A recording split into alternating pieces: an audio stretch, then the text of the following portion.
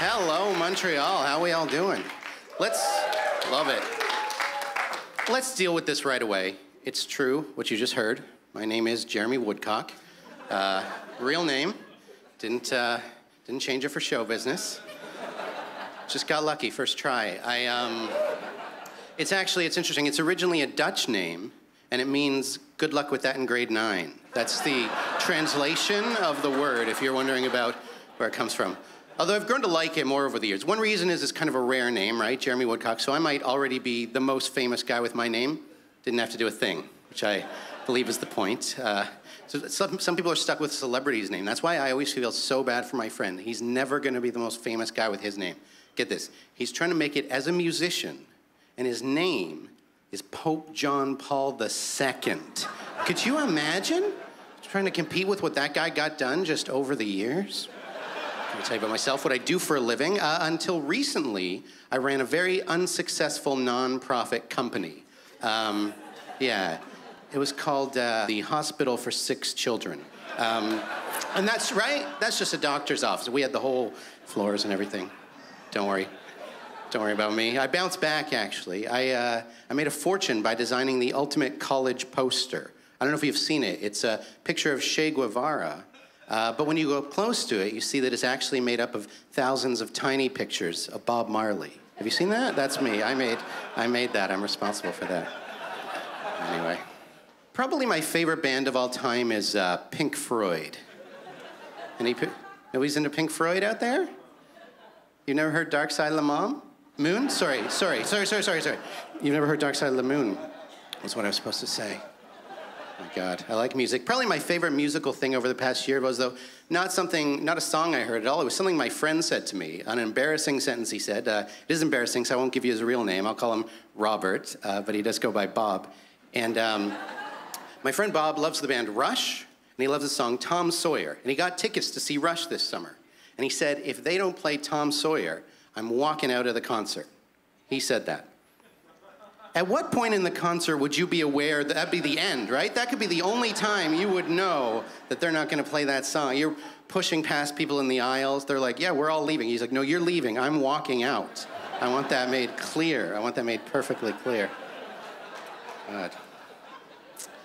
So I do like movies, I like music, and TV is probably my last pop cultural obsession. Well, TV and food, don't need to tell you, but let's just say I really can't explain how much of a difference I see in the word can in pay what you can versus all you can eat. And that's all I'm gonna say about that. But TV-wise, I was watching TV the other day. Did you ever notice this? Did you ever notice this? I noticed Tori Spelling. You know her? And stay tuned, because this is a funny joke.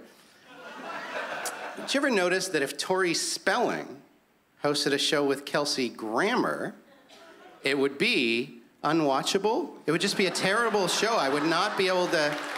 Why would you ever make that show? I hope they never do. Fun with words. I don't know. I do love words. I write for a living. I'm particularly lately into something called anagrams. You guys know what those are? It's when you take a word and rearrange the letters to make a new word. So like mom would become... Anyway, it doesn't matter. That's a hard one. But anyway, anagrams are just something you have to do to get into a gang sometimes and stuff like that. And it's fun to be good at them and to really impress people with them. And I finally figured out the trick, if you guys want to know how to really impress people with anagrams. And that is to do them out loud. The reason that works so well is then they can't tell you haven't quite managed to do it. So it's a tricky scenario, so I'll walk you through it. So I'll be at a party, and I'll say, give me any celebrity name, and I'll give you an instant anagram of that name right away. So people will be like, wow, this is a pretty cool party. This is fun, thank you. Whoever invited me to this, thank you so much. But then they'll settle, and they'll say, okay, Jeff Goldblum. And I'll go, moldy jam fudge. I'm on it, and it's just have to be quick and close, right? Don't give them time to think. And they're like, hold on, did you? I'm like, we have to move on. I'm sorry. We actually have to move on to the next one. We have a lot of words to do. So somebody else will go, Charlie Sheen, snail chair. Do we have another? I just have to be quick and close, right? They're like, hold on, you got the C, they got the A, we actually have to move on again. I'm so sorry. We can't slow down every time for you, Daryl. So I'll just talk about relationships. I'm gonna do two things right now. First, I'm gonna tell you everything I know about women. So we move on to step two, which is also very Just kidding. Just kidding about not being good with women, obviously. Let's just say my wife is like the Energizer Bunny. I haven't seen her anywhere in about 14 years. Did they stop with those commercials? Right? I haven't seen them for quite a while. Oh, God. Relationships, dating, sex, right? It's all awkward. Awkwardness is really, in the end, the thing that brings us all together. I think that's what you learn from comedy. So I'll do this. I'll leave you with this. I'll tell you the most awkward thing that ever happened to me. I'll share that with you. My father once walked in on me while I was having sex. Has that ever happened to anyone else here? You? Yeah? Yeah. I apologize on behalf of my father. He's a curious man. He will find. Anyway, thank you. I'm Jeremy Woodcock. Nice to meet you.